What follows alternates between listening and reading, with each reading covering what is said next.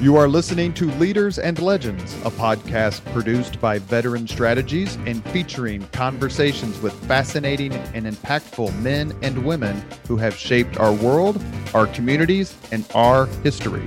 My name is Robert Vane, Principal of Veteran Strategies, and your host for our discussion.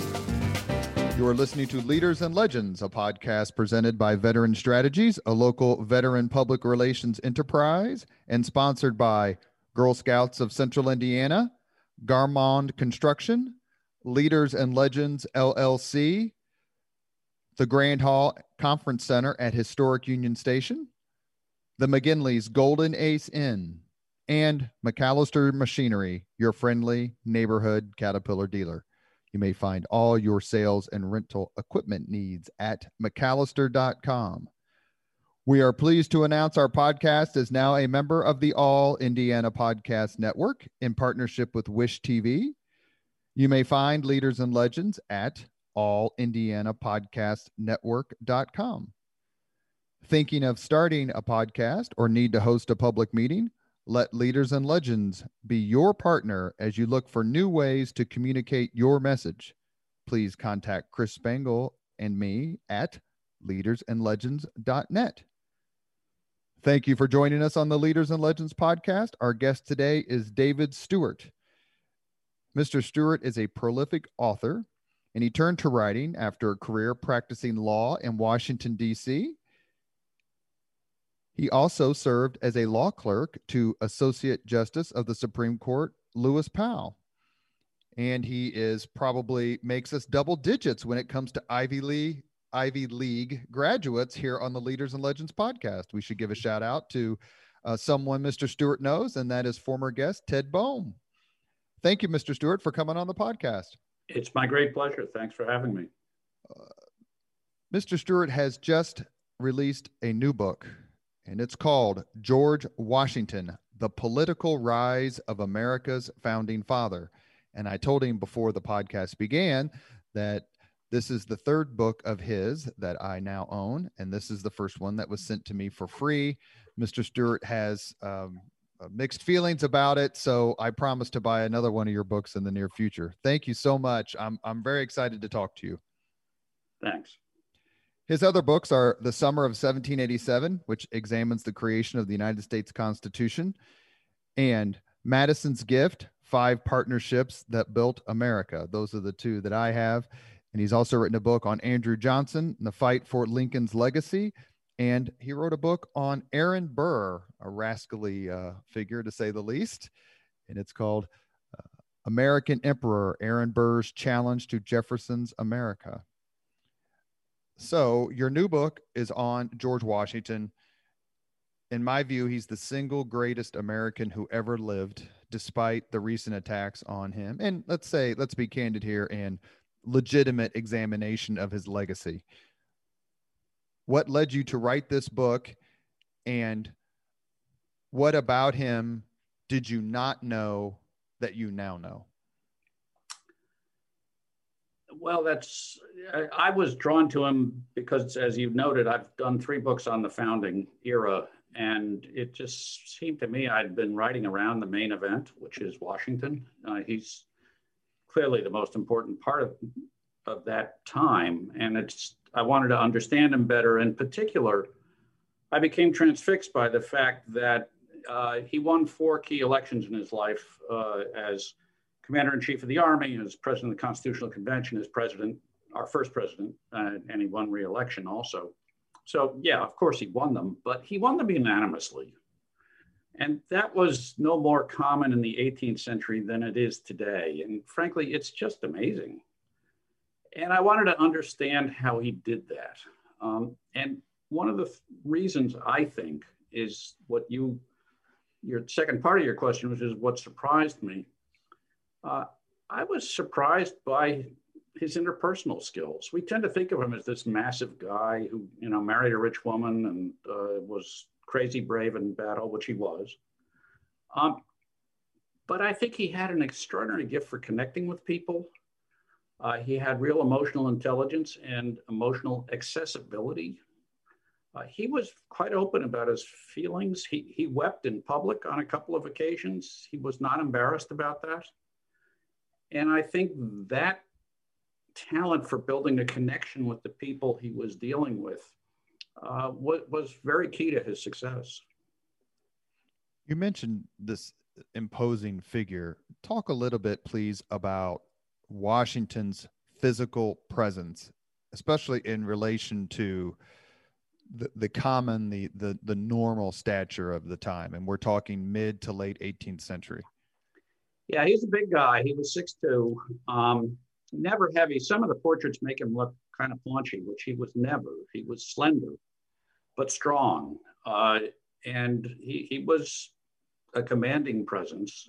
He had what John Adams called the gift of silence.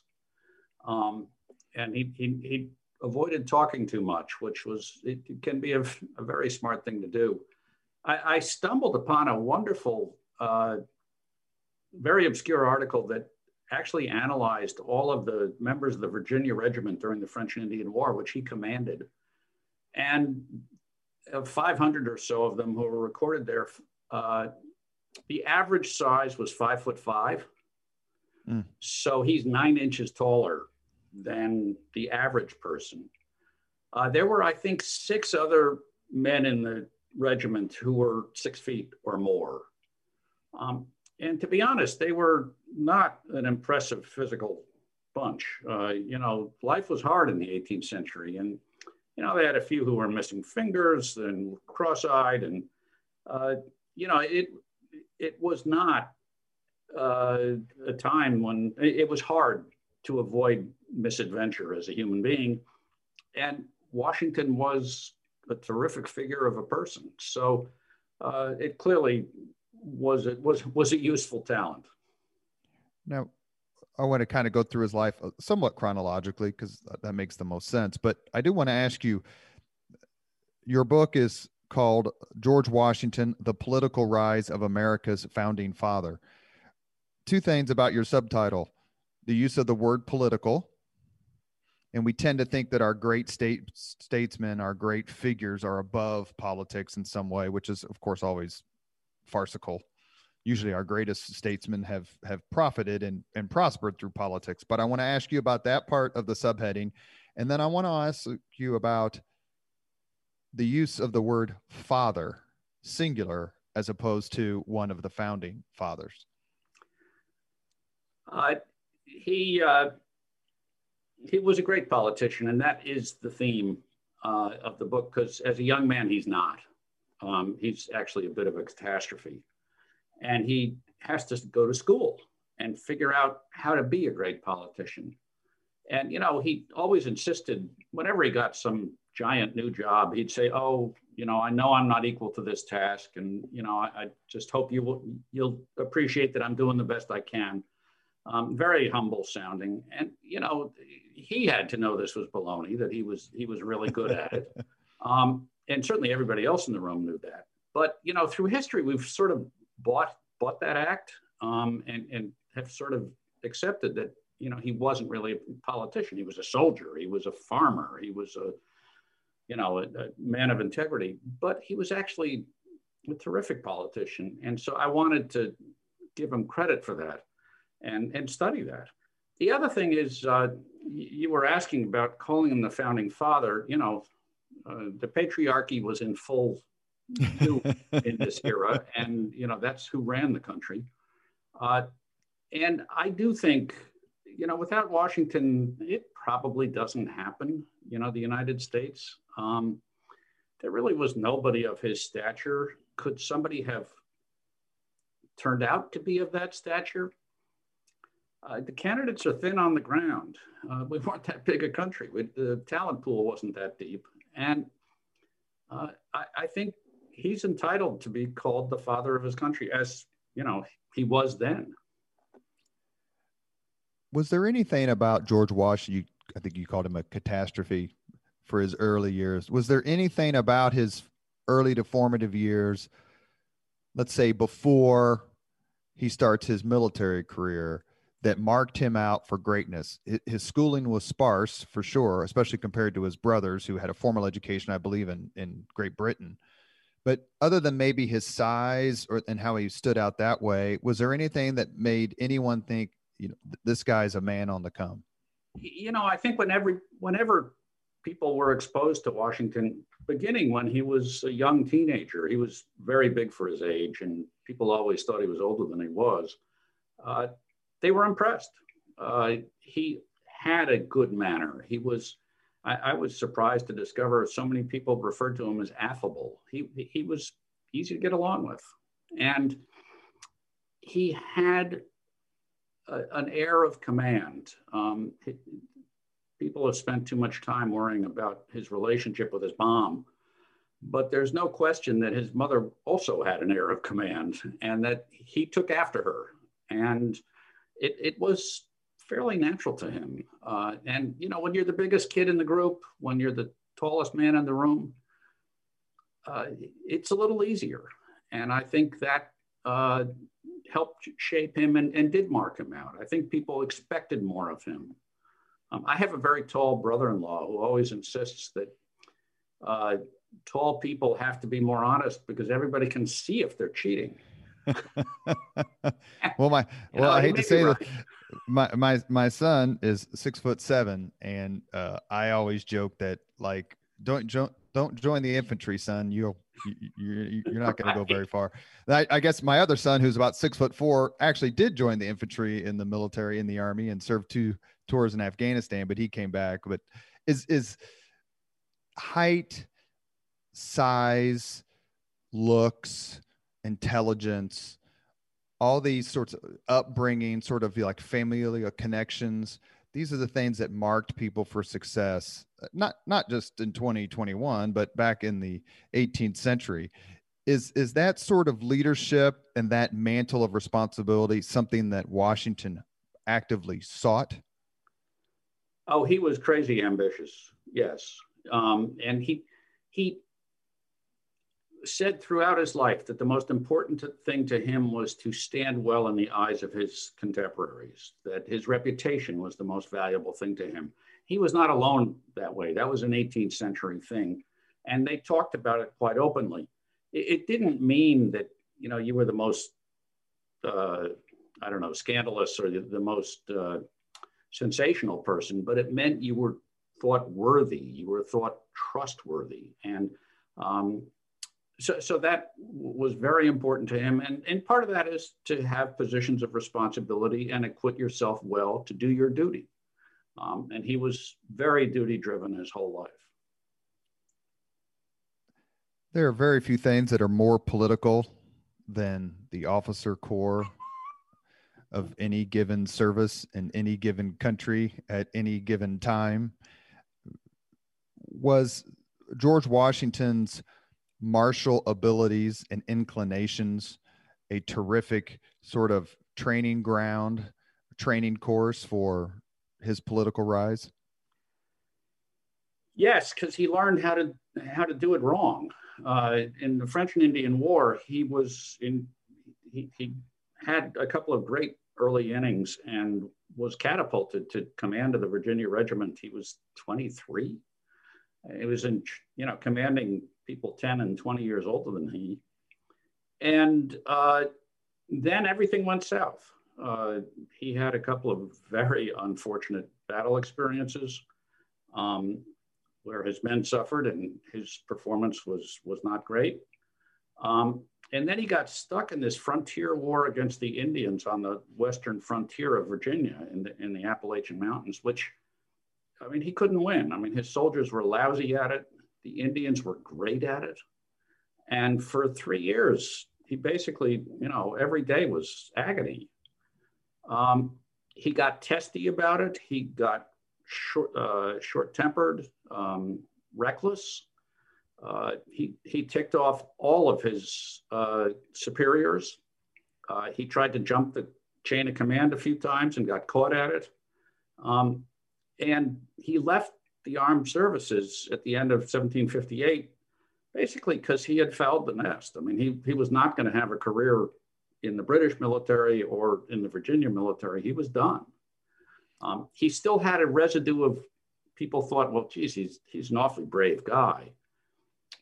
But everybody who was in a position to help him basically wanted him to go really fast and very far away from them. Washington is born, if I recall, in 1732.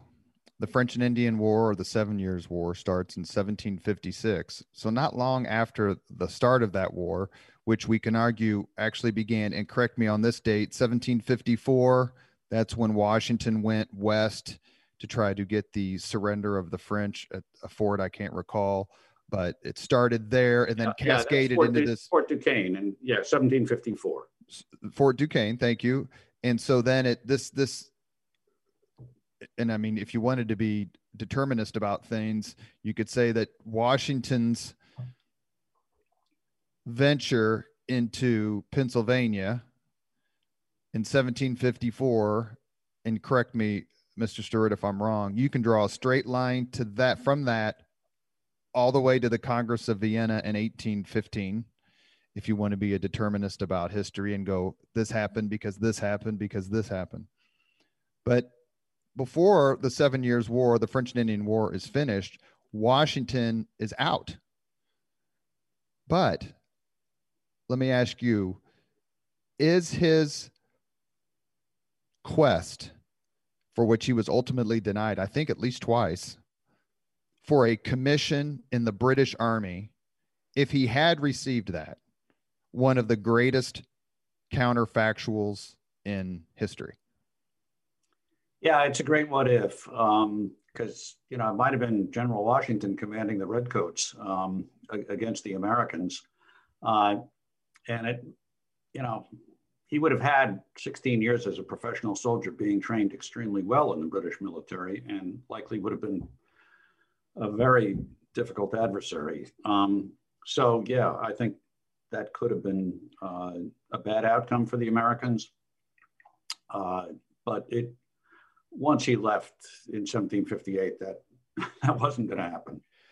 Talk to the leaders, please. Talk to the Leaders and Legends podcast audience about why it was so important to Washington to receive a commission. He had a commission in the Virginia militia that he had received through the governor, I think Dinwiddie, yes, and the Virginia legislature, but he wanted to be a full-on officer in the Royal Army, in the British Army.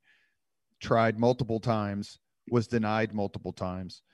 Why was it so important to him to receive that commission? And how did he feel when the British basically told him to go away? Well, colonials were generally sort of despised by the professional soldiers in the British Army. And unless he had a full commission, he was going to be viewed in that category. And frankly, he would not ever rise. I mean, he couldn't. He had a couple of mortifying experiences. He was a colonel, and there were captains who held royal commissions who were giving him orders. Mm-hmm. And he did not care for that. He found that mortifying. So he knew that the only way to become a significant military figure, and he was not going to do anything unless he could become significant, was by getting that British commission. And, it just was not on the cards. The 7 Years' War ends in 1763, and it's not long after that the period we call the American Revolution begins, quickly in 1765. And then we have a series of acts in which the British are squeezing the American colonists to help pay for the war that expelled the French from North America, for purposes of this discussion, not the entire continent, but removed the French threat from the British colonists, which they were deathly afraid of. We forget about that, how much the colonists despised the Catholic French and their Indian allies. And most of us know the history pretty well, but how did Washington react when the Stamp Act and the Tea Act and the Sugar Act and all these, the Townshend Acts, all these acts that were passed by the British Parliament in which the American colonists had no say? How did that radicalize Washington? And is radicalize the right term? I think it is, and you've described it well. He goes into the House of Burgesses, the Virginia colonial legislature, as soon as he leaves the armed services in 1759, and serves for a number of years, slowly gaining a little respect. It's not natural for him to be a legislator. That's not his sort of comfort zone, but he's learning how to be a political figure, and he is advancing. But then when we get into the contention with the British, he starts zooming up the ladder in the House of Burgesses. And some of it, of course, is because he has a military background and people kind of like that if things are going to get nasty. But a lot of it is that he is angry. He is implacable, and he is strong in his opposition to the British.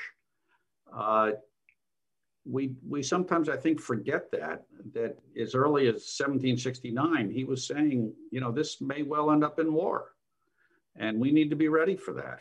And as things continued to fall apart, he seemed prescient. And, strength is an appealing quality in a time of strife. And he projected it. It was a calm strength, but strength. This is also a time when the committees of correspondence were started, and people from other parts of the United States, or I guess I should say the colonies, started to talk with one another, because the anger towards British Parliament, not towards the King, George III, but towards British Parliament at this point was palpable. How did Washington start to associate himself with the Virginia revolutionaries?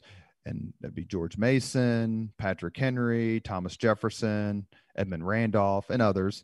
And then how did they get connected with the folks in Pennsylvania and Massachusetts that were clearly driving the break with Britain? He knew all of these, the Virginians, and actually he knew a lot of people around the colonies, much more. Many of the Americans were provincial figures. They never got out of their own colonies much, but Washington had because of his military service. But he takes a leadership role right from the beginning.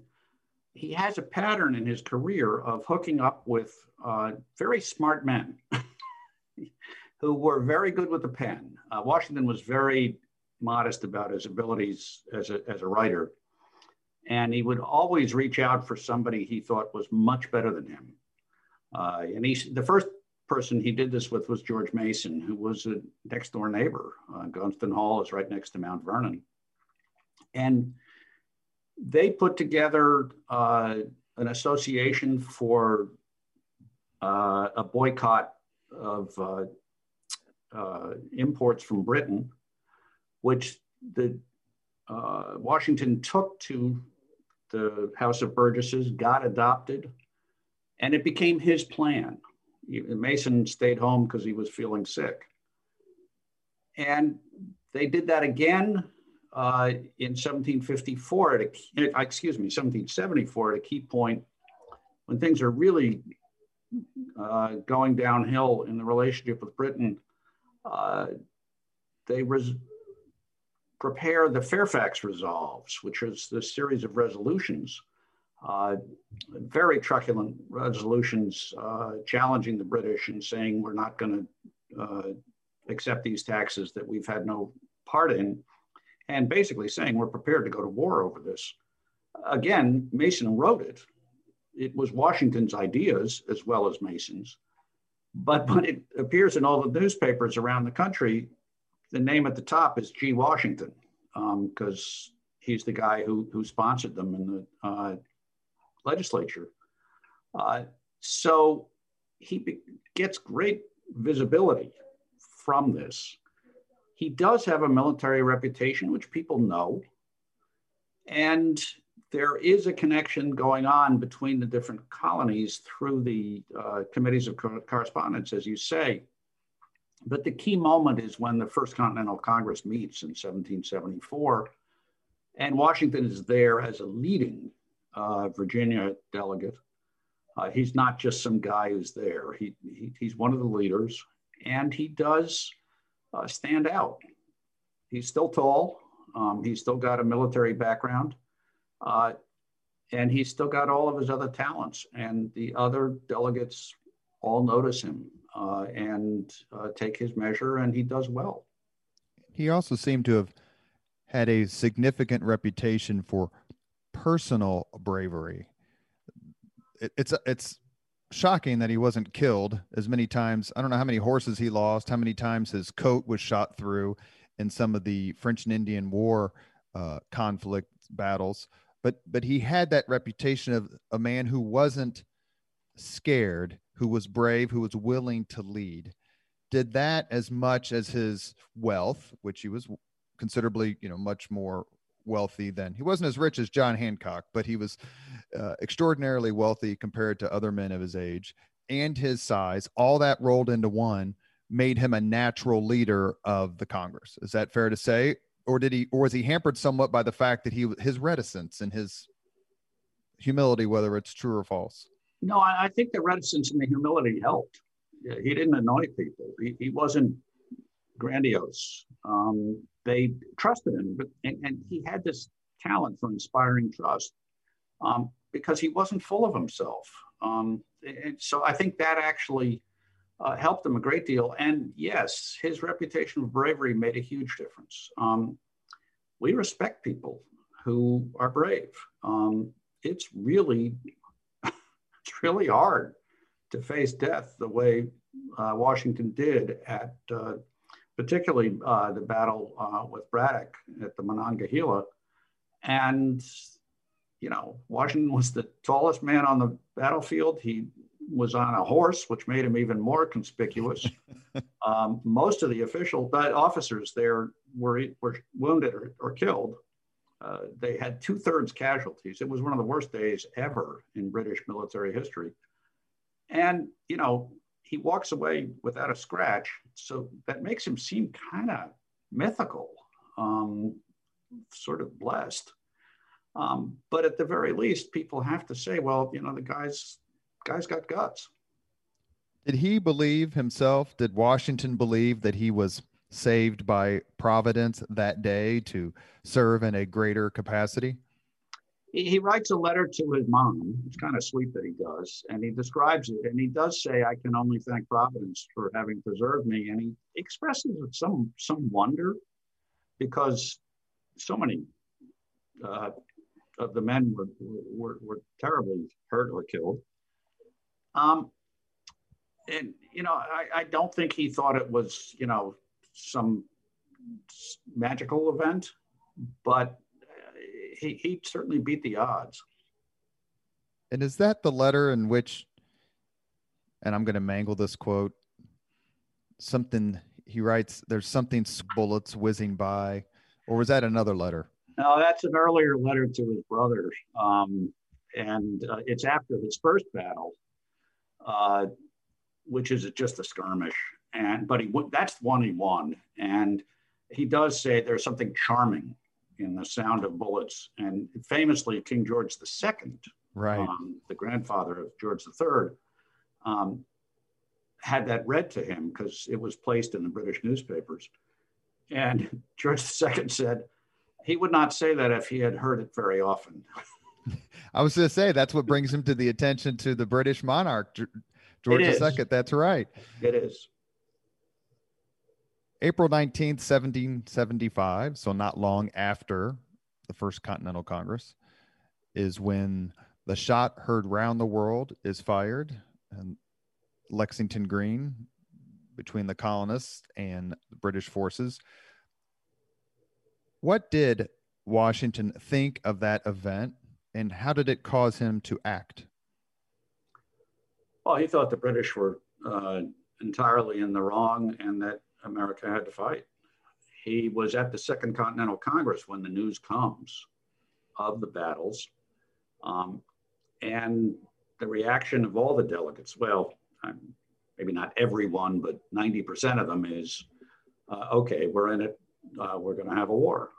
And that's when they start looking around and saying, gee, who's going to lead the army? And, you know, Washington just happens to be wearing his militia uniform at the time. So it's an interesting experience to think about that. And they do agree that, well, maybe the guy in uniform's the right guy. And he is nominated to be commander-in-chief of the United States Army, if we can call it that. By whom? John Adams, and actually his colleague from Maryland, Thomas Johnson, who was a good friend and had been governor or would become governor of Maryland. And Adams took full credit for it afterwards and said it was really political in part, which of course it was, because it was a New England army that was being gathered up there around Boston. That's where the battle was. And the fighting would be. And so you needed a Southern general, and particularly one from Virginia, which was the biggest colony, to ensure that all the colonies would join in the effort. And I think that makes sense. And is there any evidence that Washington, other than wearing his uniform, which I'm sure was resplendent, did any politicking, that's why he went to Philadelphia, that he sought some sort of command, if not the top command? He wanted to be where the action is. You know, at that Second Continental Congress, he chairs 4 or 5 committees all about military preparedness and readiness and how are we going to make gunpowder and all that. You know, they're suddenly starting to think about, geez, how are we going to fight this war? And so it's clear that, you know, there are a lot of lawyers and, you know, merchants in the room and not a lot of military people. And Washington does have experience and he knows a bit about what he's talking about. And so he gets a lot of deference. So even had he not worn the uniform, he might well have gotten the job. But he made his availability pretty clear. You are listening to Leaders and Legends, a podcast presented by Veteran Strategies, a local veteran public relations enterprise, and sponsored by Girl Scouts of Central Indiana, Garmond Construction, Leaders and Legends LLC, the Grand Hall and Conference Center at Historic Union Station, the McGinley's Golden Ace Inn, and McAllister Machinery, your friendly neighborhood Caterpillar dealer. Our guest today is David Stewart, author of, among other books, but his new book is George Washington, The Political Rise of America's Founding Father. Washington is appointed commander-in-chief of the Army of the Colonies, for lack of a better term, and he goes to Boston, where after Lexington and Concord in April, the British and the New England Army are facing off in Boston Harbor. He is there after the Battle of Bunker Hill, as I recall. He doesn't get there in time for that. But is it fair to say that we're getting ready to criticize Washington's leadership as we go to New York, but at Boston and in that time, he deserves high marks for asserting command, for training, for trying to find supplies. In other words, organizing something out of chaos so that it can serve as one unit. Oh, absolutely. He does bring some order out of the chaos. He is able to establish lines of command. And he does ultimately come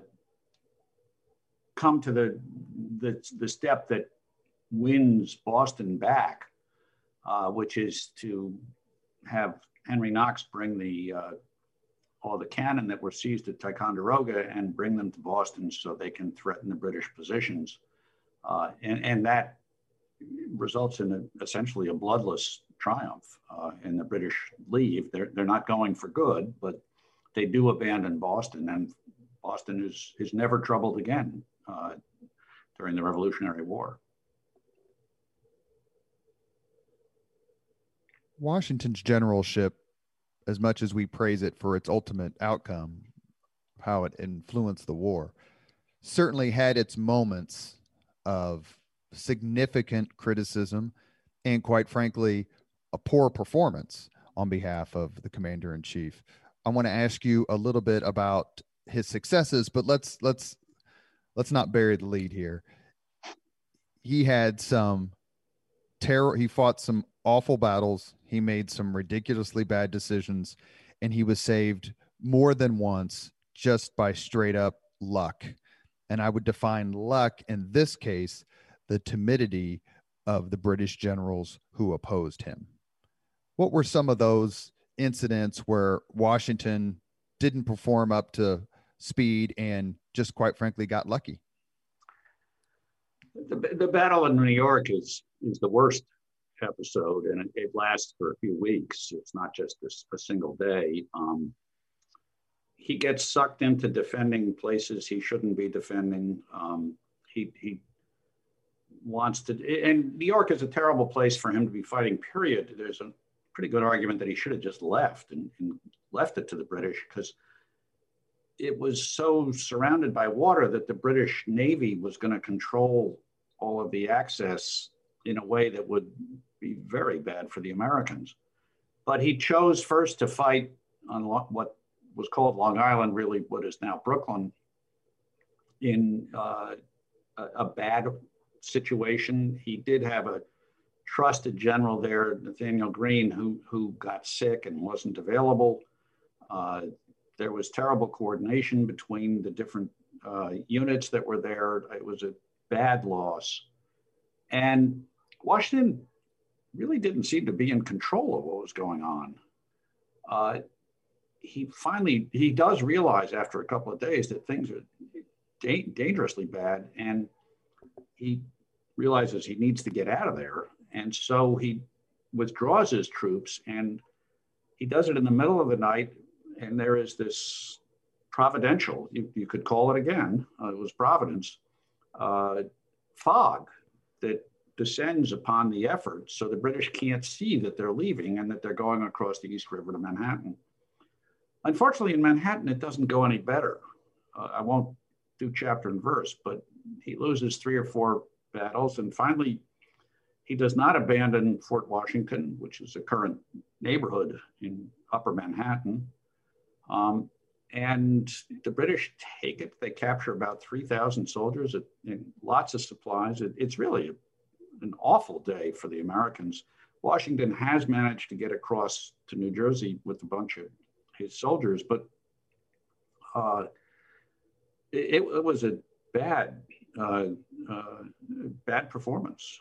He fought the wrong battles in the wrong ways. Is that the first, and I'm guessing it is, but is that perhaps maybe one of the most fervent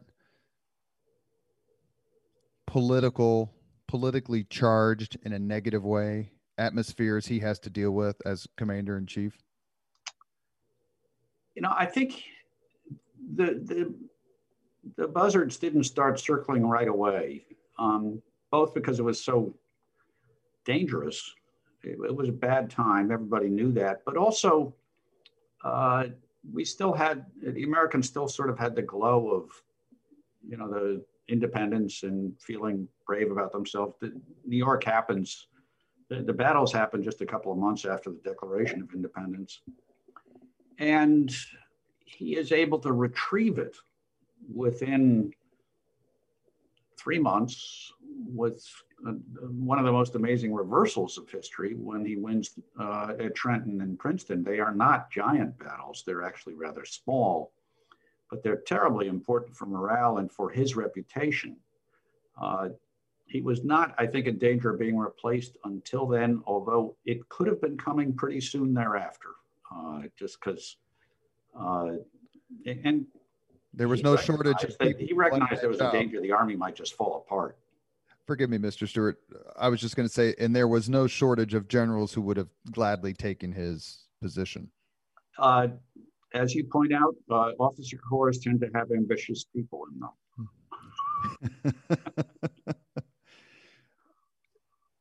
Trenton and Princeton, but sticking with Trenton, which is Christmas 1776, shows the side of Washington that he wanted people to see. in the sense that he didn't want to fight all these defensive battles. He wanted to be audacious and attack and win those laurels. I think not only for his personal reputation, please correct me, but also he thought that's how wars were won. That's traditionally how wars had been won in the 18th century. There's a great book called The Age of Battles by Russell Weigley, who's actually an Indiana University professor, that details that starts with Breitenfeld, 1631, 1632, goes all the way through Waterloo, which is 1815. But generals wanted to make their reputations by being audacious, by attacking, by capturing armies and winning those sorts of laurels. Washington was no different, and Trenton gave him that opportunity, much more so than some of these more defensive battles that he had been fighting so far. Is that fair? Completely. He had wanted to attack Boston, which would have been insanity.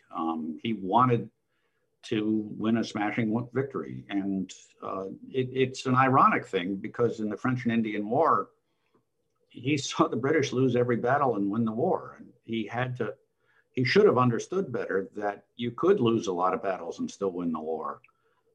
But his mindset in the early couple of years of the war was very much, he wanted to win it on the battlefield. And he tried to do it in the battles involving Philadelphia, whether it was Germantown, Brandywine, all the way up and through Monmouth Courthouse. But he wasn't able to do it. But what he was able to do was keep that army intact, despite Morristown, despite Valley Forge. How important was Washington's presence? How important was that to keeping the army together? And B, how important was the mere presence of an American army? How important was that to keeping the war alive, especially when it comes to European support? After a couple of years of losing, the Americans got more realistic, the officer corps, that they really just had to hang around, just had to survive. And sooner or later, the British were going to get tired, and it was going to get too expensive to keep armies fighting so far away. In the 18th century, it was massively ambitious to have armies across the ocean. And with Washington, he comes to this realization, and it does begin to influence him. I would insist, actually, that I think Monmouth actually was a successful battle. It had some messy moments, but at the end of the day, the Americans are in command of the battlefield, which they had never been before since Boston. And it made a huge difference, and it kept the army, it gave the army heart when they needed heart. And Washington's leadership through all the terrible winters they endured was essential. He was able to persuade the soldiers that he cared, and he was fighting for them, and he was doing everything he could. And we have to recognize that these soldiers underwent hardships that we can't even imagine: disease, lack of food, lack of clothes. And they endured it largely, well, in significant part, just because of their idealism for the cause. And that should make us stop and think. And the mere existence and perseverance of the army was noted by countries in Europe. Oh, yeah, of course. And that we got credibility. You know, through this period, the United States of America exists only wherever Congress was, which frankly, it was moving around to try to avoid the British. I was just getting ready to say. Go ahead, I'm sorry. They were on the run some of the time. And where the army was, there was nothing else that was the United States of America.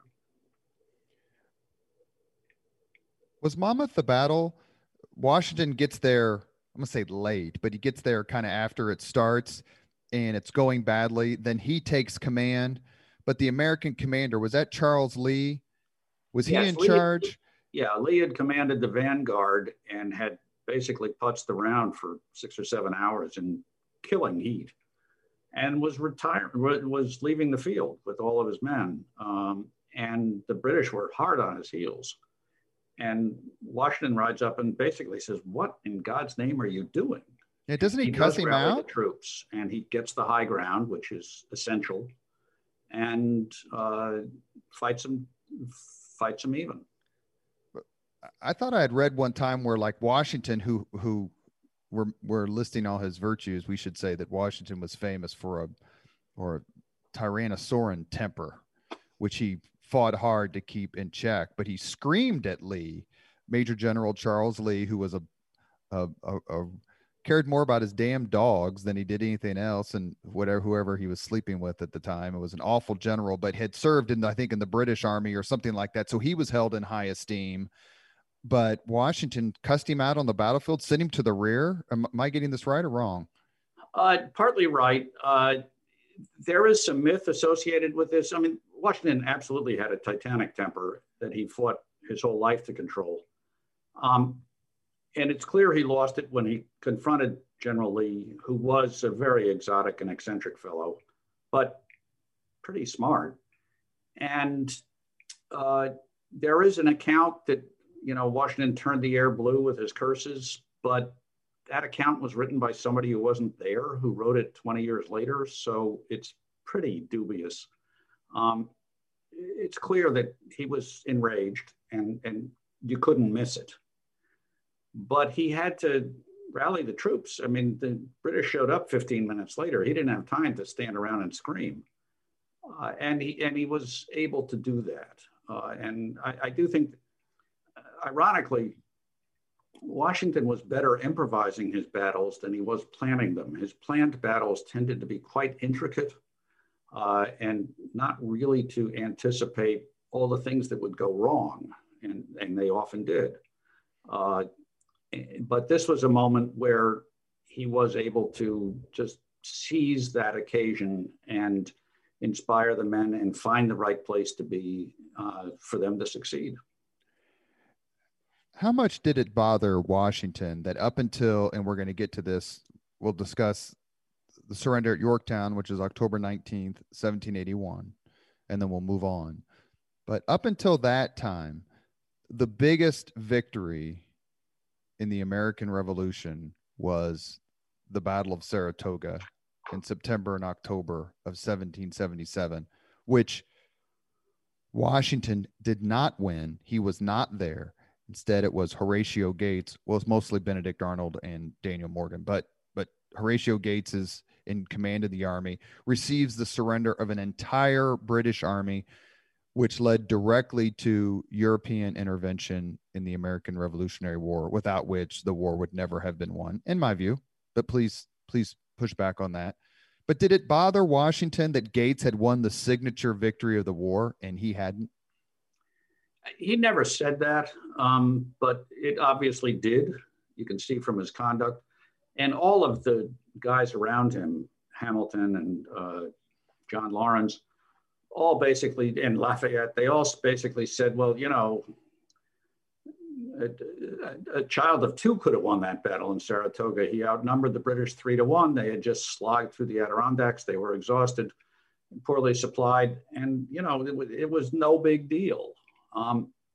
Clearly, it rankled that the great victory had been won by Gates, and there was a move. It's called the Conway Cabal, and I do address it in the book, to put Gates in charge as commander-in-chief and replace Washington, which Washington very deftly pushes aside. I think it shows his political skills very well.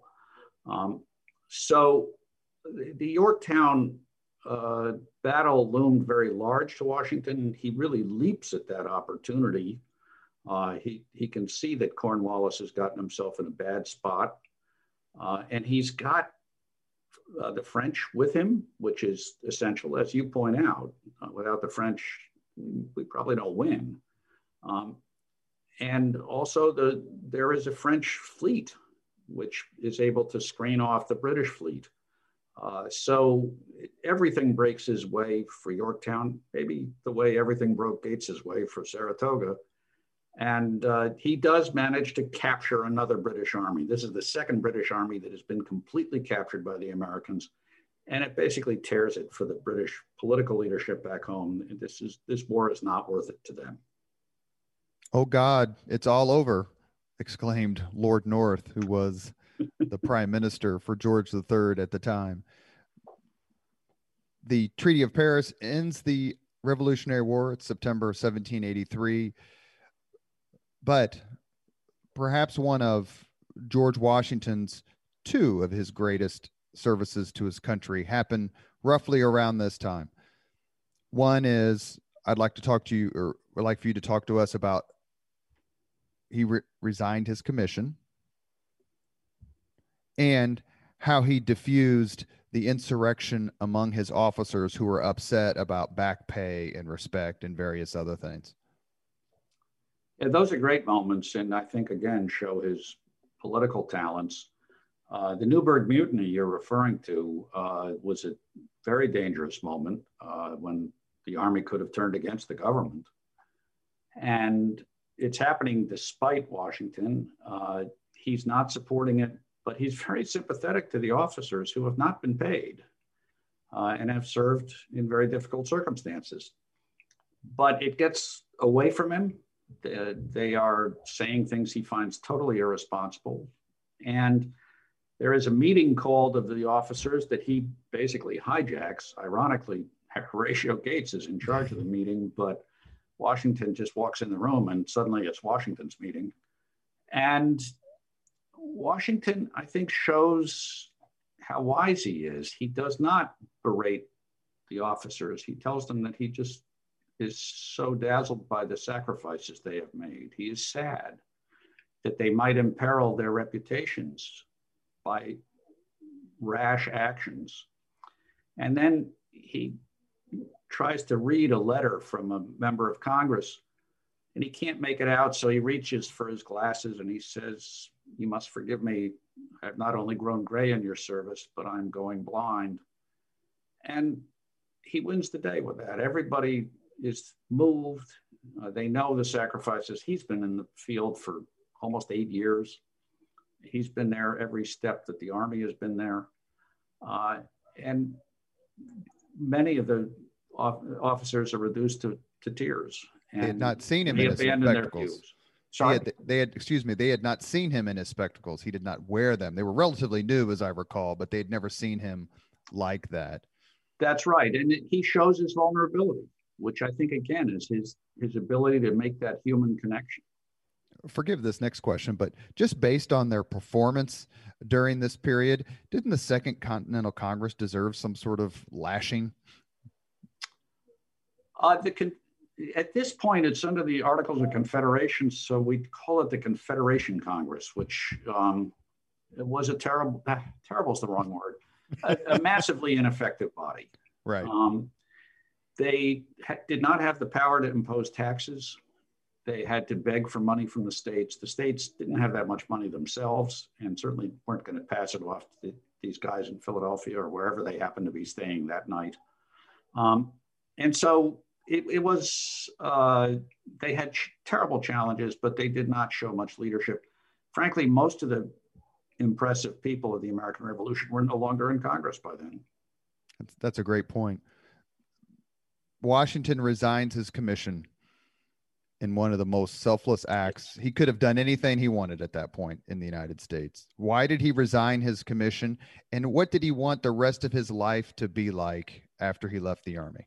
Yeah, you make exactly the right point. I think that was the single act that made the rest of his political career possible, because he established that he didn't care about power. He didn't need it for its own right. And he just went home. There's the famous incident where some portrait painter tells George III that Washington has resigned the army, and George kind of doesn't believe it. He says, well, if that's true, he's the greatest man in the world. We had kings and emperors and, people who got power kept it. They kept it in the family. Julius Caesar won wars and took power. Bonaparte would, Oliver Cromwell did. It's what you did.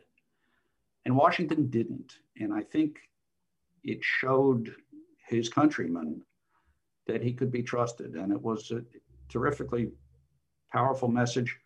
I genuinely think he did it because he didn't want to be in politics right then. He wanted to go home. He was tired. He loved Mount Vernon, and he'd fought for 8 years, and he just wanted to leave. And he had visited in those 8 to 8.5 years. I think he had visited Mount Vernon like 9 times, 10 times total. Yeah, just the Yorktown campaign. And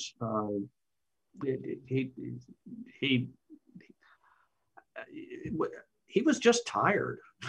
I think we got to give him credit for that. So he wants to retire and be a successful planter and a successful citizen, a prominent citizen. But as you mentioned a few seconds ago, the Articles of Confederation clearly were not doing the job when it came to welding the colonies together. Washington is a prominent voice that calls for a new form of government, and this leads to the Constitutional Convention in Philadelphia in 1787.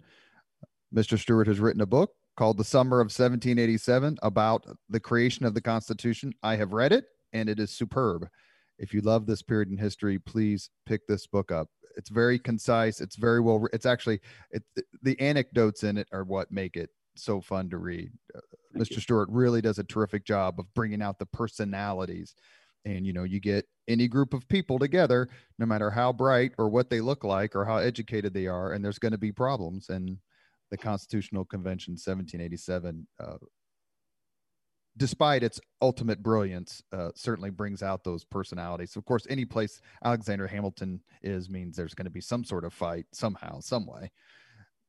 How important was George Washington to the success of the convention just by being elected unanimously presiding officer of the convention, nominated by Benjamin Franklin, with whom I read a terrific book. I think it's by Thomas Fleming about the relationship between Franklin and Washington, and how Washington just really revered Franklin. And I don't know if a father figure is the right term, but just thought so highly of him. And Franklin's efforts in Europe during the American Revolutionary War are just absolutely indispensable. But if Washington doesn't go to Philadelphia, if he says, I've had enough, I support what you're doing, but I'm going to stay at Mount Vernon, let me know how it goes. How different is the Constitution, and how different is the convention? I think there's a better than even chance that the country doesn't become the United States. I think there was open talk about dissolving into 3 separate countries: New England, the Middle States, and the South. There's a lot of forces pulling them apart. Not enough forces pulling them together. And, there was one fellow who had the stature to make it happen. And what Americans asked after the Constitutional Convention basically was, is Washington for it? And if Washington was for it, then it was okay for them. And he had very few requirements from the Constitution. He was not a guy to get into the weeds as to, what should it be, a 2/3 vote or a majority vote or any of that stuff. But he thought it was just essential that Congress have the power to enact taxes, that there be an executive branch. There hadn't been an executive branch under the Articles of Confederation, and that the government had that they not allow the states to run wild, that the national government be superior to the states. Those were the 3 things he had to have, and he got them. Was it a foregone conclusion that he would be the country's first president? Yes. Everybody in the room thought so. Including George Washington? I think he knew that it was inevitable, because by showing up at the convention, he had basically said, okay, I'm buying into this. And what I said earlier about sense of duty, I think he had a sense of duty that he would have been failing in his duty had he not accepted the job. Every so often, I think Arthur Schlesinger did it first, maybe in 1960. Historians come together and rank presidents based on various factors. And Lincoln, as far as I recall, has never finished lower than first. He's always number one. Washington was number two. And then, as you know, I think he's slipped a little bit sometimes, mostly behind Franklin Roosevelt. But is it overstating it to say that Washington does not get enough credit, not only for deciding to become president, but for basically creating the concept of president of the United States that we still know today? You just can't underestimate the value of Washington. It's the 20 years that formed the country. He was the guy, he was the guy whose vote always mattered. And I don't ever mean to denigrate Lincoln's achievements and accomplishments. And I would put them in a tie for number one, because Lincoln's burden was huge, but so was Washington's. And he met that burden. He really defined what we expect from a national leader in a wonderful way. You know, a lot of revolutions go bad, and it was pretty much Washington who kept our revolution from going bad. I mean, usually there's some tyrant or there's some chaos that ensues, and Washington is able to sort of walk that line between despotism — he didn't care for that, that's not what he was in it for — and chaos, which he despised. He believed in order. So we were extraordinarily fortunate to have him. For a leader, for a man, for a personality who despised and loathed factions and overt political maneuvering and machinations, how was it that George Washington presided over what is probably the single greatest intra-cabinet rivalry in the history of the United States? And I'm speaking of Secretary of State Thomas Jefferson and Secretary of the Treasury Alexander Hamilton. He thought they were extraordinarily talented people who had a great deal to offer the country, and he wanted them both there precisely because they were at each other's throats. A, it kept it in the family, and it wasn't out on the streets. And B, it made him look like — it put him in the position he wanted to be, of hearing from both sides, of being the neutral arbiter who listened to and cared about everybody. And I actually think when Jefferson leaves the cabinet, is when Washington really starts having more trouble politically, because his government is no longer looking neutral. It's starting to look like Federalists, and that foments opposition. So he desperately tried to keep Jefferson in the cabinet. That's exactly what he wanted. Is it fair to say that Washington's sympathies, ideological, philosophical sympathies, were more on the side of Alexander Hamilton and the Federalists? It's a delicate question. He ends up aligned with the Federalists. They're pretty much the people who brought him to the party.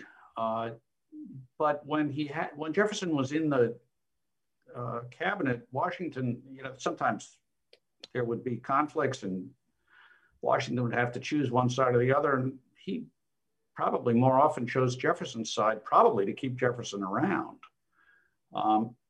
So he desperately tried to play it down the middle. I think instinctively he was a conservative person. He certainly believed, one of the great points of contention was, should we be siding with the British in this European war or with the French revolutionaries? The lengthy European wars were just starting during his first administration. They last through his second. And he does not want to be part of that. Hamilton and the Federalists are with the British.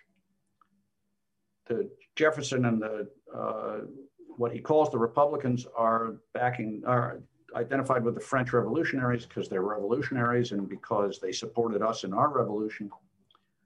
And I think Washington's judgment, I don't think it's his emotions, I think his judgment is that it would be crazy to get into another war with Britain. that we have to make peace with them because they've got that darn Royal Navy, and that's very threatening to a maritime country like us. And so he makes a treaty with Britain, which is very controversial, but I think was extraordinarily shrewd and wise. And that does cause Jefferson and his crowd to be very angry and to oppose Washington's administration. We did a podcast with famed Lincoln historian Harold Holzer and about his book called Presidents and the Press. And he talks a little bit about Thomas Jefferson's funding out of the State Department of this horrifically anti-Washington rag. How did Washington, and I know the answer to this, and I hate to give you the softball, but how did Washington view the press, and what was his reaction to having his fellow Virginian, someone who had been a friend of his for decades, fund and be a part of something that was so vicious? Well, that's one of the occasions we know when he really lost his temper. And he may well have turned the air blue with his curses. Apparently, he carried on for 30 minutes at a cabinet meeting. In a letter, when he not calm down much, he referred to the newspaper people as infamous scribblers, which is a wonderfully contemptuous term. And but he felt betrayed, and he thought these newspaper people were not patriots and were wrong. And so it was a bad experience for him. By the time he leaves the presidency, he is really desperate to get out and to go home. He does not enjoy his last couple of years as president. He served one term, and it's fair to say he didn't necessarily want to run for a second, but couldn't figure out who would replace him. And he had several people saying, hey, look, we need you for another 4 years. How close did he come to running for a third term? Not close at all for a third term. And I would claim and do in the book that, he was desperate to leave after the first term. I think he probably figured out that he'd had a pretty good run and the second term might not be so good. And one of my favorite pieces of Washington information is his inaugural address for his second term is the shortest inaugural address in history. It's 4 sentences long. And he basically says, I'm honored that you've chosen me again. If I do anything wrong, you can impeach me. I'll see you later. That's I say in the book, it was barely civil. I mean, he clearly didn't want to be there. And his friends had talked him into it. They'd said, there's nobody else. You got to do it. So he did it, but I don't think he wanted to be there. The last few minutes we have on the Leaders and Legends podcast with author and historian David Stewart.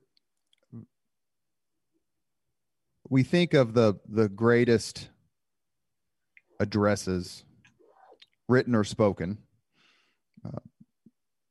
in American history. And Thomas Jefferson's Declaration of Independence and Abraham Lincoln's Gettysburg Address and his second inaugural address and most of the things Lincoln said are always on the list. You could think of maybe Franklin Roosevelt's inaugural address in 1932, John Kennedy's in 1960. The list goes on and on. But contemporaneous to the times, and we may have forgotten it now, Washington's farewell address after leaving the presidency was rightly exalted as a beautiful piece of writing, which we should say was basically ghostwritten by Alexander Hamilton to a large degree. How important was Washington's farewell address as a piece of history and as a piece of political advice? And what was in that address? I think it was terribly important. It was to Washington, but, it was the sort of thing that schoolboys for the next 60 years had to commit to memory and recite. And I wish people read it carefully today. It's a little long, and that's probably why people don't. But he has a number of very wise elements. But the most important to me is his discussion of partisanship, which he felt was running rampant. And most people agree that the 1790s was a really bitter time. And he says, of course, human beings are going to be partisan. That's just who we are. That's going to happen. But we can't let it get carried away. That when that happens, suddenly you're not thinking anymore. If you take power from your opponent, you reverse everything they did, even if it was a good idea. And then he takes power back from you and he reverses everything you did, even if it was a good idea. And sooner or later, you end up with somebody who decides, well, I'll just take power. And you have a tyrant. And it was a very sophisticated appreciation of where partisanship leads that I think we have to be careful about in our era as well as in his. And his understanding of it and presentation of it, I just found extraordinarily powerful. I should have also mentioned President Eisenhower's farewell address when he left the presidency. What is Washington's greatest political achievement? And by political, I mean small p, not big P. The United States of America. That he was able to take the government sketched out by the Constitution, and anybody who's done constitutional law knows it's just sketched out. I mean, there's a lot of play in the joints there, and build something that could stand.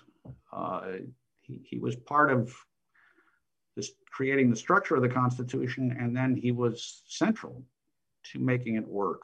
And that was the job he took on as president, and I think he performed it while, as I said earlier, modeling what a president should be. And that, I think, has had a wonderful effect on American political expectations. I mean, we haven't always had wonderful presidents, and I won't list names, but it's more than a few we could regret were president. But we've always known what a president should be like, and he always looks a lot like Washington. Is it fair to say his greatest failure was in not figuring out, either at the convention or while president, how to handle the issue of slavery in the United States? Yes. He understood it, especially after the war, where he had Black soldiers who suffered and died for his liberty, and he understood at a core level that his participation in slavery was a crime. He tried to get out of it personally.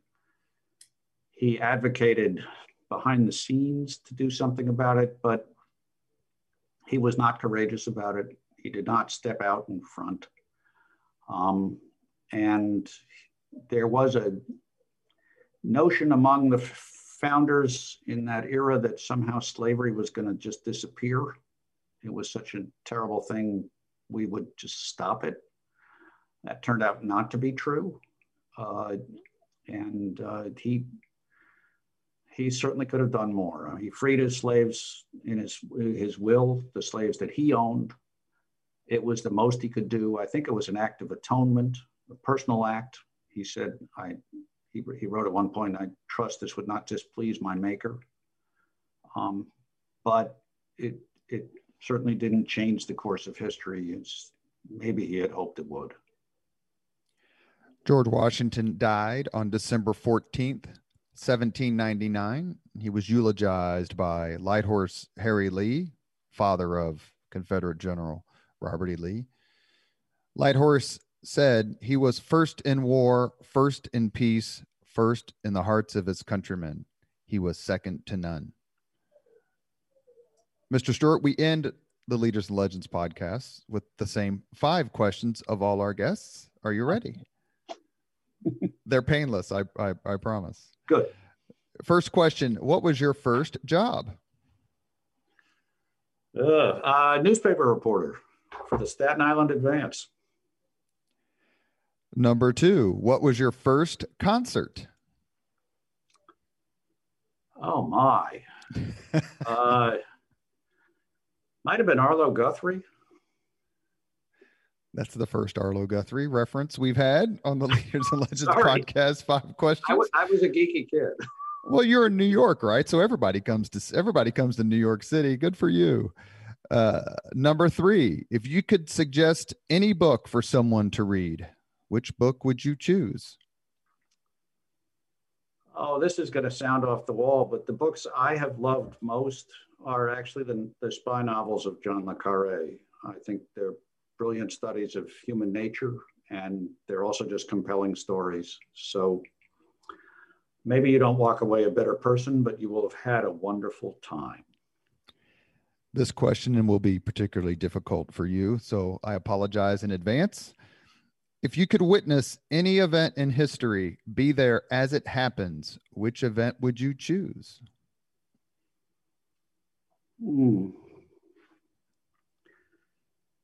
Well, I think because I wrote about it and was so moved by it, would be the time when John Adams took his oath of office as the second president of the United States. And Washington observed a peaceful transfer of power. And when he goes out in the street, a crowd follows him in awe and in silence. I think we know now that the greatest applause is when people are struck dumb. And they follow him till he gets to the president's house. It's just a couple of blocks. And he turns to face them. And he can't speak. He's so moved, and he has tears coming down his face, and all he can do is wave to them. And I would like to have been there for that. Last question. If you could have dinner with anyone living today, 2 hours off the record, to talk about anything you want, whom would you choose? Oh. If I was an actually seasoned podcast host, I would be describing the anguish on Mr. Stewart's face as he tries to answer these questions. So forgive me. I spend all this time in the 18th century. I'm not thinking about the people today. We have some people around whose minds are still in the 18th century. Yeah, I'm going to punt on that one. I don't have a good answer. George Bush, Barack Obama, Jimmy Page. I would be tickled to spend time with either of them. You have been listening to Leaders and Legends, a podcast presented by Veteran Strategies, a local veteran public relations enterprise, and sponsored by Girl Scouts of Central Indiana, Garmond Construction, Leaders and Legends LLC, the Grand Hall and Conference Center at Historic Union Station, the McGinley's Golden Ace Inn, and McAllister Machinery, your friendly neighborhood Caterpillar dealer. Our guest today has been David Stewart, author of the new book, which is a featured choice for the History Book Club, George Washington, The Political Rise of America's Founding Father. Mr. Stewart, thank you so much for your time. I've enjoyed this discussion immensely. Thanks very much, Robert. Thank you very much for listening to Leaders and Legends, brought to you by Veteran Strategies Incorporated. If you want to contact us about this program or our menu of public relations services, please send us an email at robert@veteranstrategies.com. That's robert@veteranstrategies.com.